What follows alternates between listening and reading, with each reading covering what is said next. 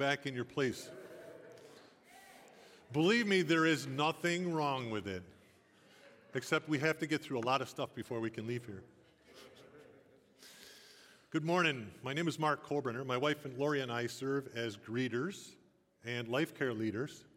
And we've been members of we're infants here compared to the other ones that have been up here, but we've been here about 6 years, a little over 6 years. And we love Resurrection Life Church. Welcome to all you people at home on Zoom. I don't want you to have coffee because I don't have any, but if you do, that's okay. It's a wonderful thing. I want to thank Shelby and Gabe and Mickey and Dave and the greeters and the parking lot ministry and the multimedia and everybody that makes the service so great for us. Awesome job they do.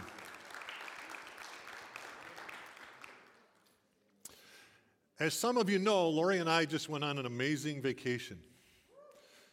We spent 2.5 weeks out west touring through the national parks, some of the state parks, and just seeing how great God's creation is. How beautiful the things that He's created is.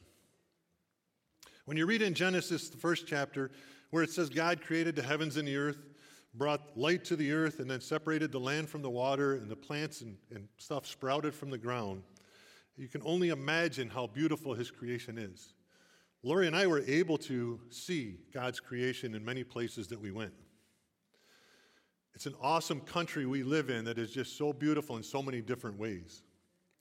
And then God created the animals, the birds, the fish, the wildlife, and He made some amazing animals that we were able to enjoy. And then God created humans, each and every one of us. So before I go farther, I'd like to pray. Father God, we thank You for this day. We thank You for the beautiful sunshine over Your creation, Your earth that You created. We thank You for the animals and the wildlife. We thank You for the country that we live in, that we can worship You without worry. We can celebrate You without condemnation. Father, we thank You for all the people, everyone that You have created, both now and in the past. We ask that You be with us today, that we hear Your words, that what I say is Your words and Your love and Your grace coming through. Father, everything that we do today should be in Your glory and in Your honor. In Jesus' name, amen. So God created humans. He created each and every one of us, but He created us to be unique and different. We don't look the same. We don't think the same. We all have different ideas, talents, skills, and different interests.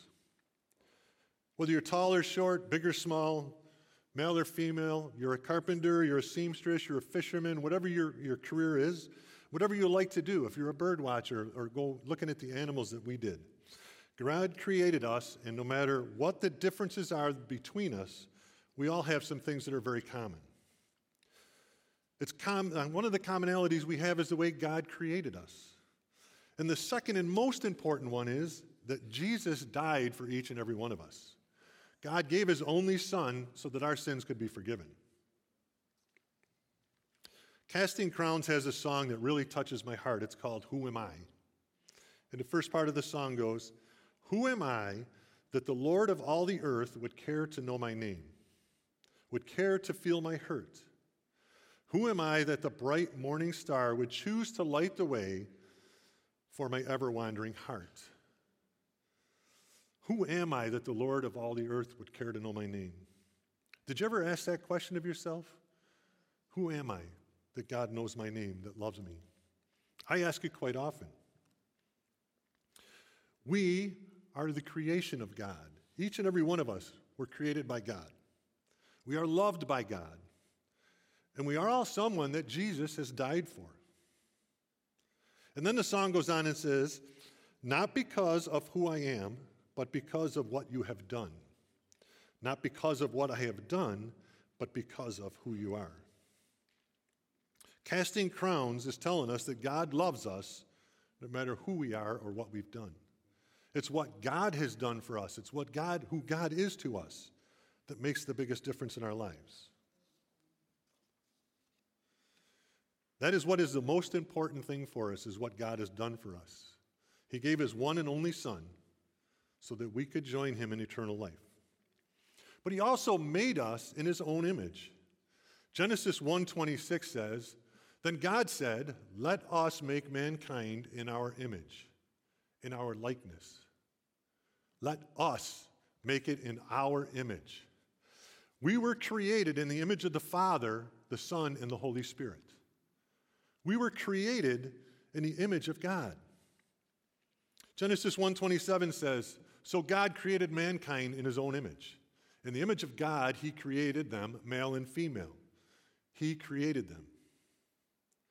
Think about how amazing that is for us.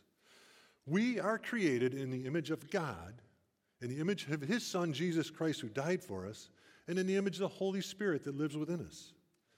He made us just like him. He made us just like Jesus. And God has plans for us. We've heard Jeremiah 29:11 many times. Jeremiah 29:11 says, for I know the plans I have for you, declares the Lord. Plans to prosper you and not harm you. Plans to give you hope and a future. God has only good plans for us.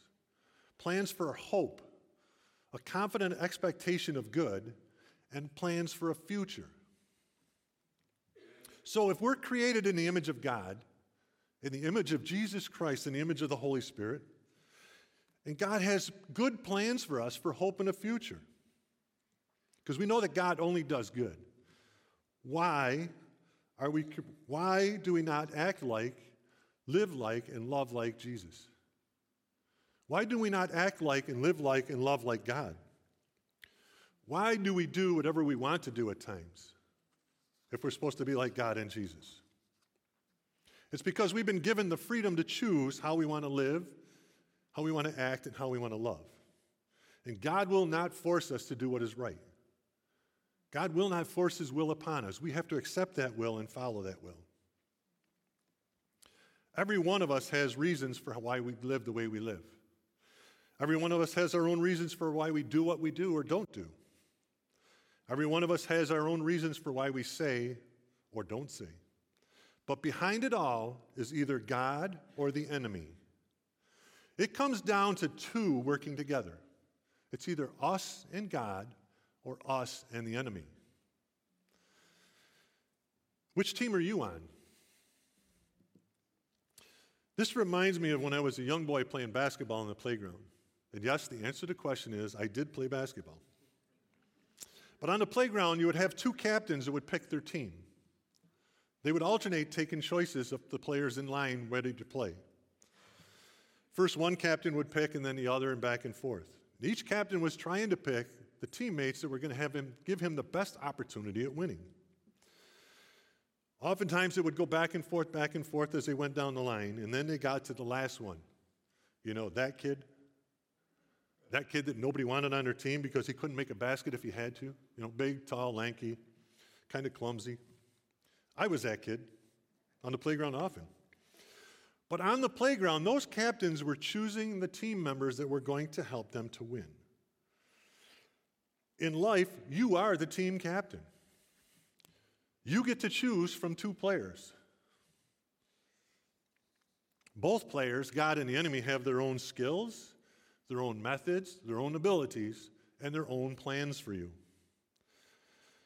Both players want to be on your team. Which one are you going to choose? Who do you want on your team? It's easy to say that we'll all choose God with the devil because that's what we want in our lives. But unfortunately, we don't always follow through with that. Yes, there are times when choosing the enemy on our team and we're working in conjunction with the enemy, but you got to remember that there's no winning on that team. That's a losing team. There's no victory there. If you're like me, you aren't too thrilled when you pick the wrong team. When you pick the enemy, in spite of all of God's greatness and goodness and love for you, it's going to be bad for you. None of us are immune from the enemy's influences. He's out there looking for you to choose him. He's that one in the crowd going, me, pick me, I want your team. Unfortunately, many people choose to team up with him. Life is a journey, and along the way it's difficult for some. We all have different experiences, we follow different paths. Many of us make our own decisions, and some of them are good and some of them are not so good. And this has been true for every human being since Adam and Eve ate the forbidden fruit in the Garden of Eden. But because we serve a loving, grace-giving, forgiving God, we can overcome these indiscretions. We can overcome the times that we chose to team up with the enemy. We can overcome the enemy. We can overcome the enemy because Jesus has overcome the world, and he has made us overcomers. But we don't do that alone. We have God protecting us, we have Jesus at our side, and we have the Holy Spirit dwelling within us. John 16:33 says, I have told you these things so that in me you may have peace. In this world you will have trouble, but take heart, I have overcome the world. Jesus has overcome the world for us. He's taken away our sins. There's many people in the Bible that chose the enemy as their teammate. They chose to team up with the enemy and do things in their life. But the stories in the Bible show us how people that have chosen to go the wrong way, to do the wrong thing, are still blessed by God in spite of what they did. In some cases, horrible things. People in the Bible, there's people in life that have teamed up with the enemy and still come out winners. Jeremiah, who wrote those words about God's plan for us, was called upon God to warn the kingdom of Judah of their impending doom. Judah was one of the 12 tribes of the Israelites. Jacob's son Judah, who was the fourth in line, was the leader of the Judah. But who was he really? Who was the founder of this kingdom? You might remember the story of his youngest brother, Joseph. Jacob, Judah and Joseph's father, had 11 other sons, had 12 sons total. But Jacob loved Joseph more than all the other boys. And he loved him more because he was born very late in life for Jacob and Rachel. It was very late in their life that Joseph was born, so he became the chosen child. Jacob loved him so much that he gave him a fancy coat to show his love for him. And his brother disliked that a lot, to the point of almost hating Joseph. Well, one day Joseph had a dream and he tells his family about it. And in this dream, Joseph sees bundles of wheat that he's working on in the field bowing down to him. And then the sun, the moon, and the stars bow down to him. This really got his brothers mad because they thought that Joseph might think that they would bow down to him also. So one day Joseph goes out in the pastures where his brothers are tending the sheep, and they find an opportunity to get rid of him. The original thought is they should just kill him and throw him in a pit. And then his brother Reuben says, no, just put him in a dry well. Because Reuben thought that he could have the opportunity later on to go free Joseph and send him on his way. Well, as Reuben is saying that, along comes a group of Ishmaelites through the desert, and they see an opportunity to do something different. In Genesis 37:26, Judah says, what will we gain if we kill our brother and hide his body? Let's sell him to the Ishmaelites and not harm him. After all, he's our brother. So it looks like Judah's taken a turn for the good, but really he has ulterior motives. He knows that once they sell Joseph to the Ishmaelites, they'll chain his feet and his hands together and make him walk through the desert till they get to their destination. And after that, he'll be a slave that's put to work in some harsh, very difficult conditions with very little food or water. So Joseph is not likely to survive being in the slavery with them. Judah found a way to eliminate Joseph without making it real obvious, because the brothers knew if they killed him and it was found that they would face some serious consequences. Well, the rest of the story is Joseph survives. He becomes a favored person of Pharaoh because he could interpret the dreams. The land where Judah and his family lived became very desolate, very dry, and they couldn't grow crops. So they had to go to Joseph to get food. Joseph has them bring his father to them, and then things go well. It goes really well because Judah, in spite of his treachery to try to eliminate Joseph, forms a tribe of Israelites and leads them, and they become one of the richest, most powerful tribes. The tribe of Judah flourished. Judah, his power and riches and everything he got came from God. God blessed Judah and all of the people of his tribe. God blessed him in spite of the fact that he plotted to and was trying to successfully kill his brother. Isn't it an awesome, forgiving God we serve? Then there's the story of the woman who got caught in the act of adultery. She was brought before the teachers of law and the Pharisees and the religious men, and according to the law of Moses, she was to be put to death by stoning. Stoned to death. Put in the center of a group of people and they throw stones at you until it kills you. Then Jesus, who was right there, realized that the Pharisees were trying to trap him. They said to Jesus, "What do you think of this?" And they knew that Jesus was not going to go along with stoning her, so they were trying to trap him into saying something wrong. Well, Jesus bends down and he starts writing in the sand. And after a little while, he looks up and he says, "Let anyone who is without sin throw the first stone." Let any one of you in this group that's without sin throw that first stone. Well, at that statement from Jesus, everyone walked away except Jesus and the woman. Jesus asked the woman, "Where are they? Has no one condemned you?" And when she says, "No, sir," to Jesus, Jesus responds, "Well, then neither do I. Go and leave your life of sin."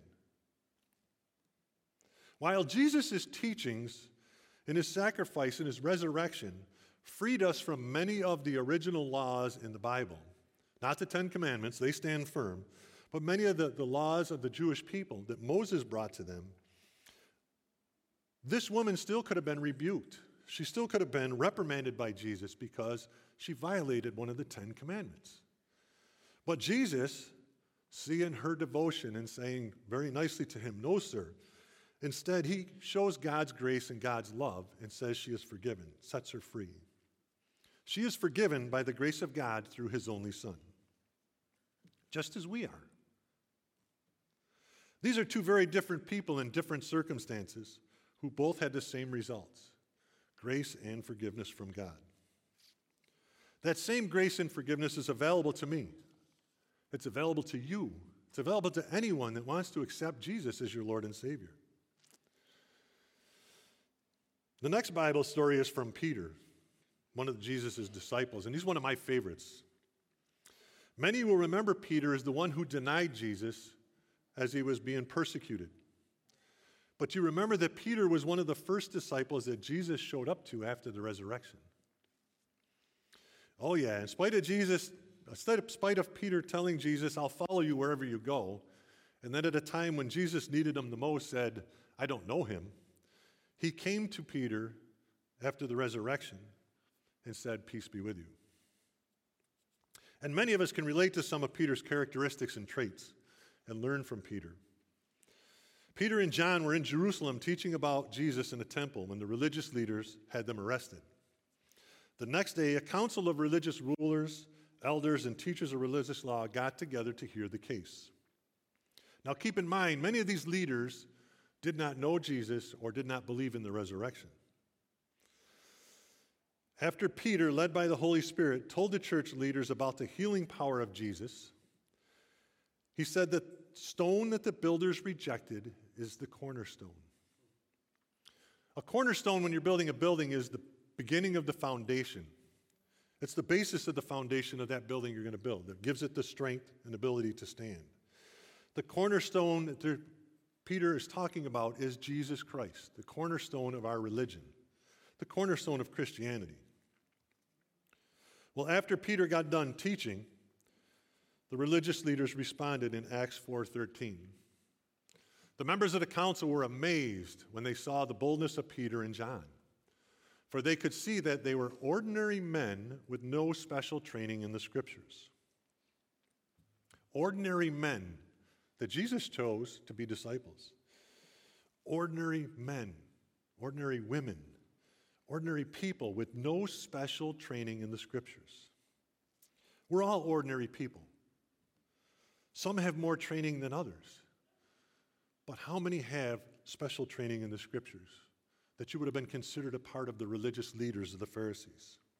I'm an ordinary man, My training in the scriptures came from reading, from hearing, from sharing, from studying the Word of God. And I don't consider that any type of special training. It is special to me, but I have no formal education in the scriptures. At one point, Jesus made a request of Peter, but Peter responded to him first. It was when Jesus was teaching on the shore of Galilee, on the shores of the Sea of Galilee, and he looked over and saw two empty fishing boats. Jesus got into Peter's boat, and he told him to push off and go there into the deep water. Peter's response was, Luke 5:5, "Master, we've worked hard all night and haven't caught anything. But because you say so, I will let the nets down." Peter was saying, we've been out fishing all night. I'm tired, I'm kind of hungry, I want to get some rest, and I'll follow you anyways. We all don't always do what God is asking us to do. We don't always do what God is asking us to do without some resistance or making our statement first. Sometimes we just have to get our opinion or our point across. Come on, who hasn't done it? Really, God? Really, God, you want me to go there? I don't want to go there, but I will. God, I don't think I can love him because I know he can't love me.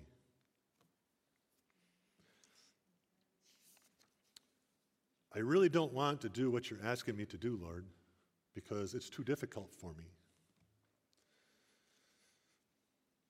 Some of the Pharisees and teachers of the law, the really educated ones, the smart religious ones, were asking Jesus, why are the disciples breaking the traditions of Jewish law?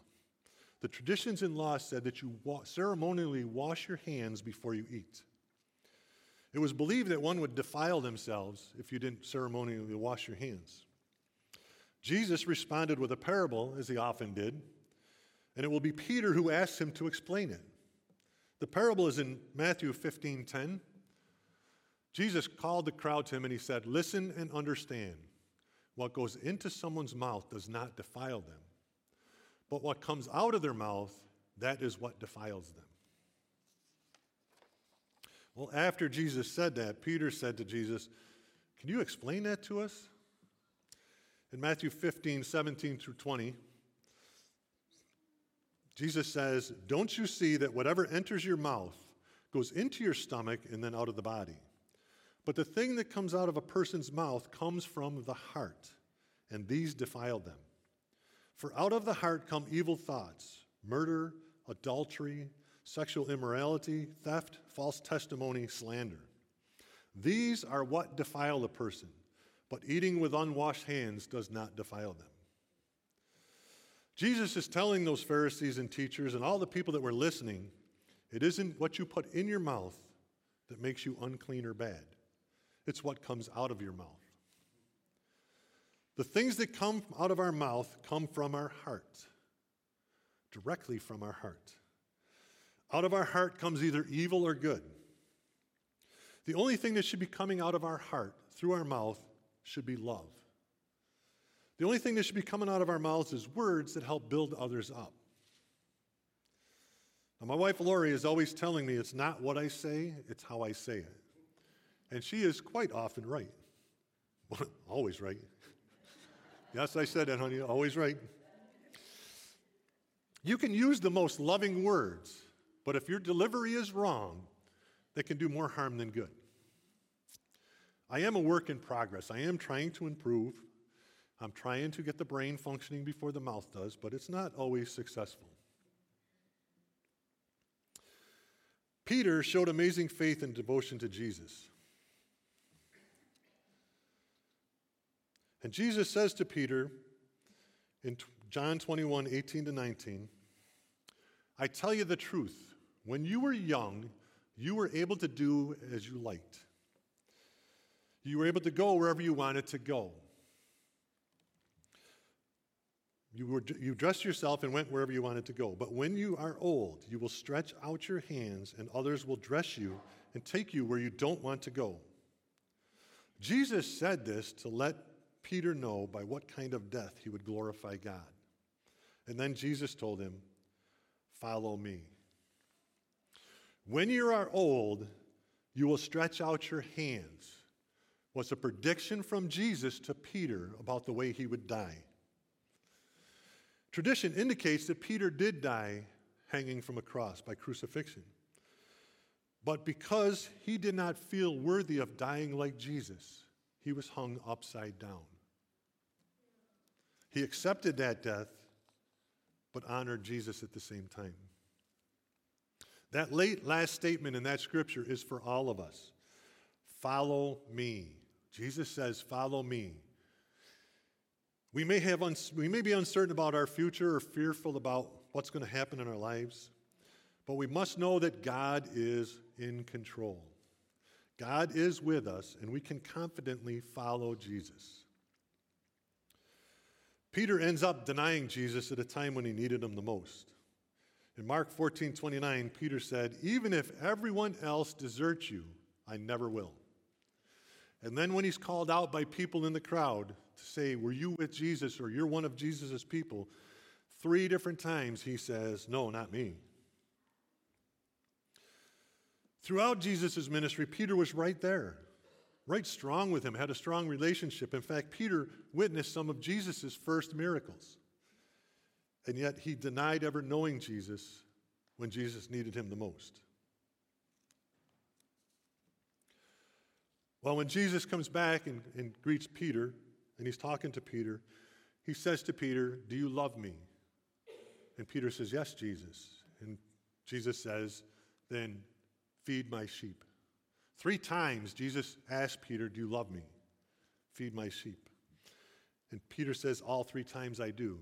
That 3 times that Jesus asked Peter if he loved him was Jesus' way of saying, "I forgive you for those 3 times that you said you didn't know me."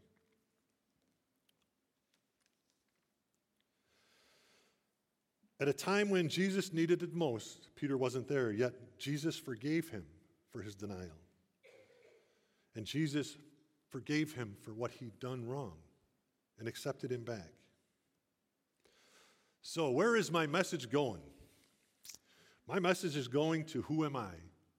the song we started with. I started my life doing really well.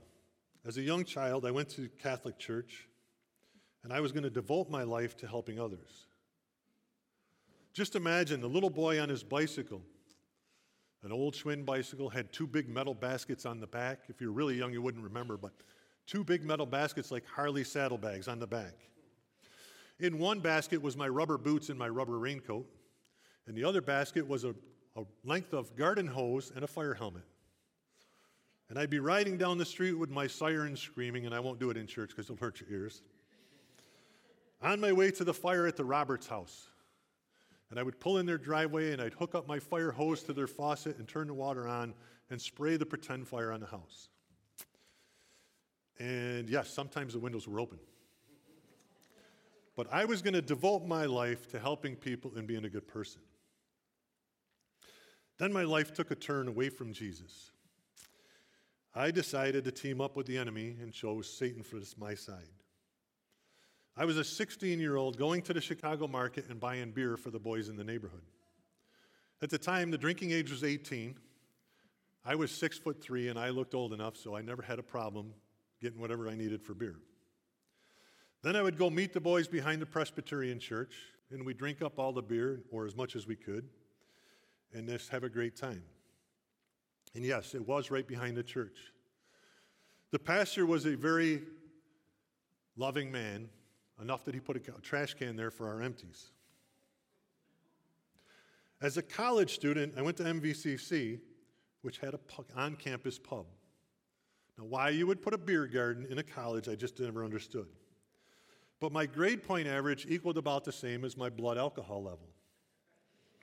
If you don't know how blood alcohol works, it's measured in very small fractions.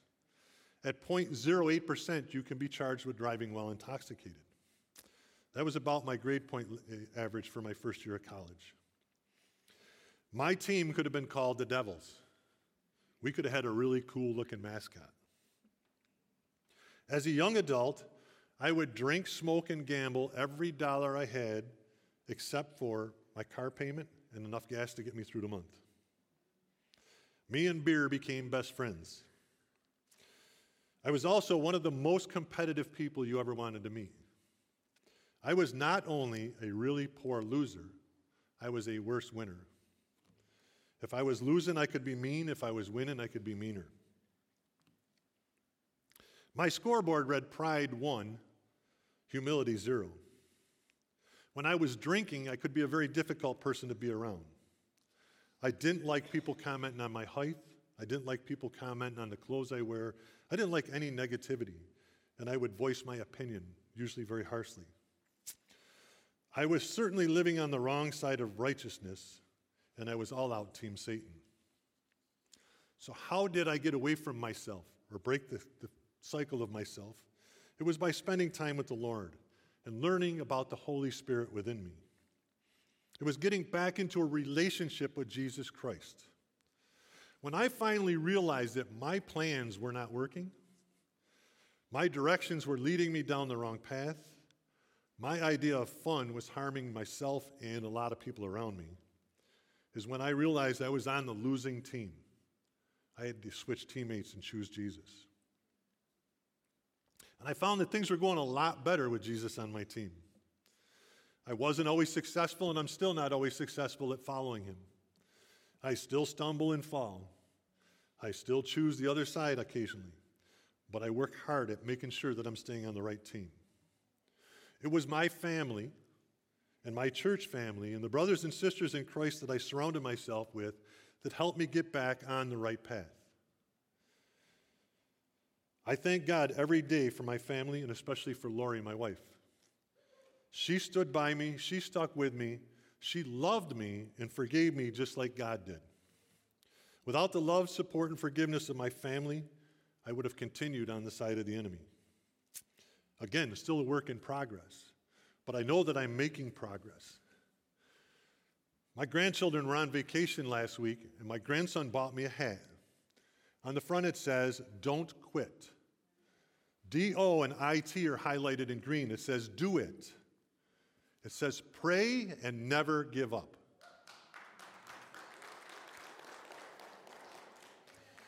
The enemy strives to steal, kill, and destroy us. He strives to take us down to the deepest depths and make our lives miserable. We can break that cycle by reading the Bible and doing daily devotions. That will help us strengthen our resolve. We need to rely on each other, rely on other Christian brothers and sisters to help us to focus on God. Remember when Jesus called Peter out of the boat onto the water, Peter was fine walking on the water with Jesus until he lost his focus. He stopped focusing on Jesus, he sank in the water. It was reaching out to Jesus that pulled him back up. Spending time with the Lord is one of the best means of following him. We serve a loving Father who sent his one and only Son to die for us. Jesus was sinless, and yet he took our sins. Like those in the Bible that sinned, and they didn't live most holy lives, they were forgiven by God. We are forgiven by God. We can be forgiven, and God forgets our sins. If those stories of forgiveness don't touch your heart or still leave you in doubt, if you think you're too sinful or to be forgiven, or if you think it's too late for you to be accepted by God, God grants his grace and forgiveness to everyone. I give you the story of the criminal on the cross. Jesus was hung on the cross with a criminal on each side of him. When people were walking by, they were mocking Jesus. If you're the Messiah, free yourself. If you're the Messiah, get yourself out of this. And then one of the criminals next to him was saying the same thing. In Luke 23, 40 to 43, but the other criminal protested. Don't you fear God even when you have been sentenced to die? We deserve to die for our crimes, but this man hasn't done anything wrong. Then he said, Jesus, remember me when you come into your kingdom. And Jesus' reply was, I assure you, today you will be with me in paradise. This is a criminal about to take his last breath. May or may not ever known what Jesus was about until he got up on the cross next to him. And yet when he said to Jesus, Remember me. I believe in you. I know who you are. Jesus took him with him. And how about Paul? Paul was a religious leader who was persecuting the Christians. He was imprisoning them. He was executing them. He was known as Saul, and he was just ravenous against Jesus' followers.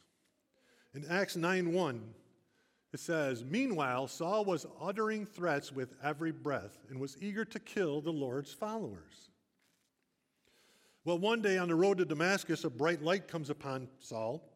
It blinds him, and Jesus says to him, "Why are you persecuting my people? Why are you doing this to me?" And Jesus strikes him blind and tells him to go into the city and await for further instructions. Then Jesus reaches out to Ananias and tells Ananias in Acts 9:15, "Go for Saul. He is my chosen instrument to take my message to the Gentiles and to the kings as well as the people of Israel." So Saul, or Paul as he was named, the persecutor of Christians, was the chosen instrument that Jesus chose to share his word. How well did Paul do? He traveled everywhere to proclaim the good news of Jesus. He preached in every city he could ever go to. He wrote 13 or 14 books in the New Testament. A majority of the New Testament he wrote. And he was killed for his beliefs and his teachings. Jesus forgave him. God forgave him. So what have you done wrong in your life? What are you living with that you need forgiveness from? What are you living with that you need to forgive? We all have our own stories. We all have our own histories. But we do have one thing in common. Nothing we have done is too difficult for God to forgive. There is no condemnation if you believe. You can receive forgiveness if you repent and you believe that Jesus is your Lord and Savior. And we aren't supposed to do this alone. Before Jesus died, he said he would send another to help us. John 14:16 says, "And I will ask the Father, and he will give you another advocate to help you and be with you forever." The Lord sent the Holy Spirit to dwell within us, to lead us and to guide us. It's there to guide us through this crazy life we're living in, this crazy times. The Holy Spirit is what keeps us directly connected to the Father and his Son. And the Bible says we need to stand together. We need other Christians to help us along. Ecclesiastes 4:12 says, "Though one may be overpowered, two can defend themselves. A cord of 3 strands is not quickly broken." We need to be connected. The more strands we weave together, the stronger we become. 3 strands is not easily broken. Hundreds of strands cannot be broken. We can defeat the enemy. Are you connected, or are you trying to do this alone? On top of all the promises of eternal life and forgiveness and salvation, remember, Jeremiah 29:11, "I have plans for you, plans for good and not destruction, to give you a future and a hope." God puts us in the place he wants us to be. He puts the people in our lives he wants us to be surrounded by and connected to. And he puts people in our lives that he wants us to be a blessing to. All we have to do is recognize God's presence and purpose in our life. All we have to do is follow those good plans. Now, if you came to church this morning, if you're watching online, and you think you're here because you want to be, and if you look around at all these other people here with us and all these smiling faces and think they all wanted to come here too, you're probably right. But if someone wanted to come here today, they wanted more in life. And they probably came here because they were being obedient to God. I know you didn't come here to hear me or listen to me or see me. You came here for God because you're being obedient. God has for us to bless each other. He has for us to be connected. If you're not connected with one of the ministries here at Resurrection Life, you're not a greeter or an usher, you don't work in Res Kids or Quest, our multimedia team upstairs, or Journey to Recovery, you need to connect because you're missing out on an opportunity to connect with brothers and sisters who will love you and support you through whatever you've been through or are going through in life. And if you're not attending a Life Care, you're really missing out even more. Life Care is group meetings that meet on Wednesday afternoon and Wednesday evenings that connects brothers and sisters in Christ together. In Life Care, we pray together, we discuss the Sunday message together, we support each other, we help each other do life. We're all in this battle together. The more you interconnect those cords, the stronger we all become. When I was preparing this message, I heard a news story, and I keep reflecting on it, of the people in Ukraine. Not only is their military fighting super hard to defend their country, but their fellow citizens, the ordinary people, are doing much on their own. I read a story in the news about a city where the Russian military had moved in. And the citizens of that city decided to stand against them and protest them being there. So the citizens came out in numbers and stood in the streets, and were not going to let the Russians into their city. In spite of the Russians firing their guns over these people's heads, throwing concussion grenades that make loud noises and very disturbing sounds, the people stood their ground. They were not going to move for the Russians. Eventually, the Russians realized that nobody was shooting at them. Nobody was physically fighting them. The people were just standing in protest. So they turned around and left the city. Why shouldn't we as Christians do the same? Why shouldn't we stand together and drive away the enemy? We have the weapons we need. We have the Bible, we have prayer, we have connection with each other, and we have God on our side. We can defeat the enemy together. We all have difficulties and struggles. We all make our mistakes. God has a plan and executed the plan to take care of it. He gave his son for us. We need to walk together in the path of righteousness in strength and in unity. It's never too late, no matter what you've done. Jesus took the criminal crucified on the cross next to him to heaven with him because he believed. It's never too late to take the right path to heaven. As Jesus said to the disciples, "Come and follow me." Let us all follow Jesus. With every head bowed and every eye closed, if you're hearing about Jesus' amazing sacrifice for you and looking to accept Jesus as your Lord and Savior today, we want to welcome you into Christ's family. It's an amazing family, and we will pray for you. If you're a saved Christian and you know Jesus is your Lord and Savior, but this message really spoke deep into your heart, or if you know Jesus is your Savior and you want to just pray, I invite everyone to join me in prayer by repeating after me. Heavenly Father, we thank you for your Son, Jesus Christ. We thank you for his sacrifice, a sacrifice that took away our sins. We thank you that you are always with us, always protecting us, that you have a plan for us, a plan for good, for a future and a hope. Father, we honor you and love you. We want to follow Jesus. We want to live like Jesus. We want to act like Jesus. We want to love like Jesus. We want to be better Christians. We want to be better disciples. And we want to bless everyone we come in contact with. Father God, we thank you for saving us. Amen.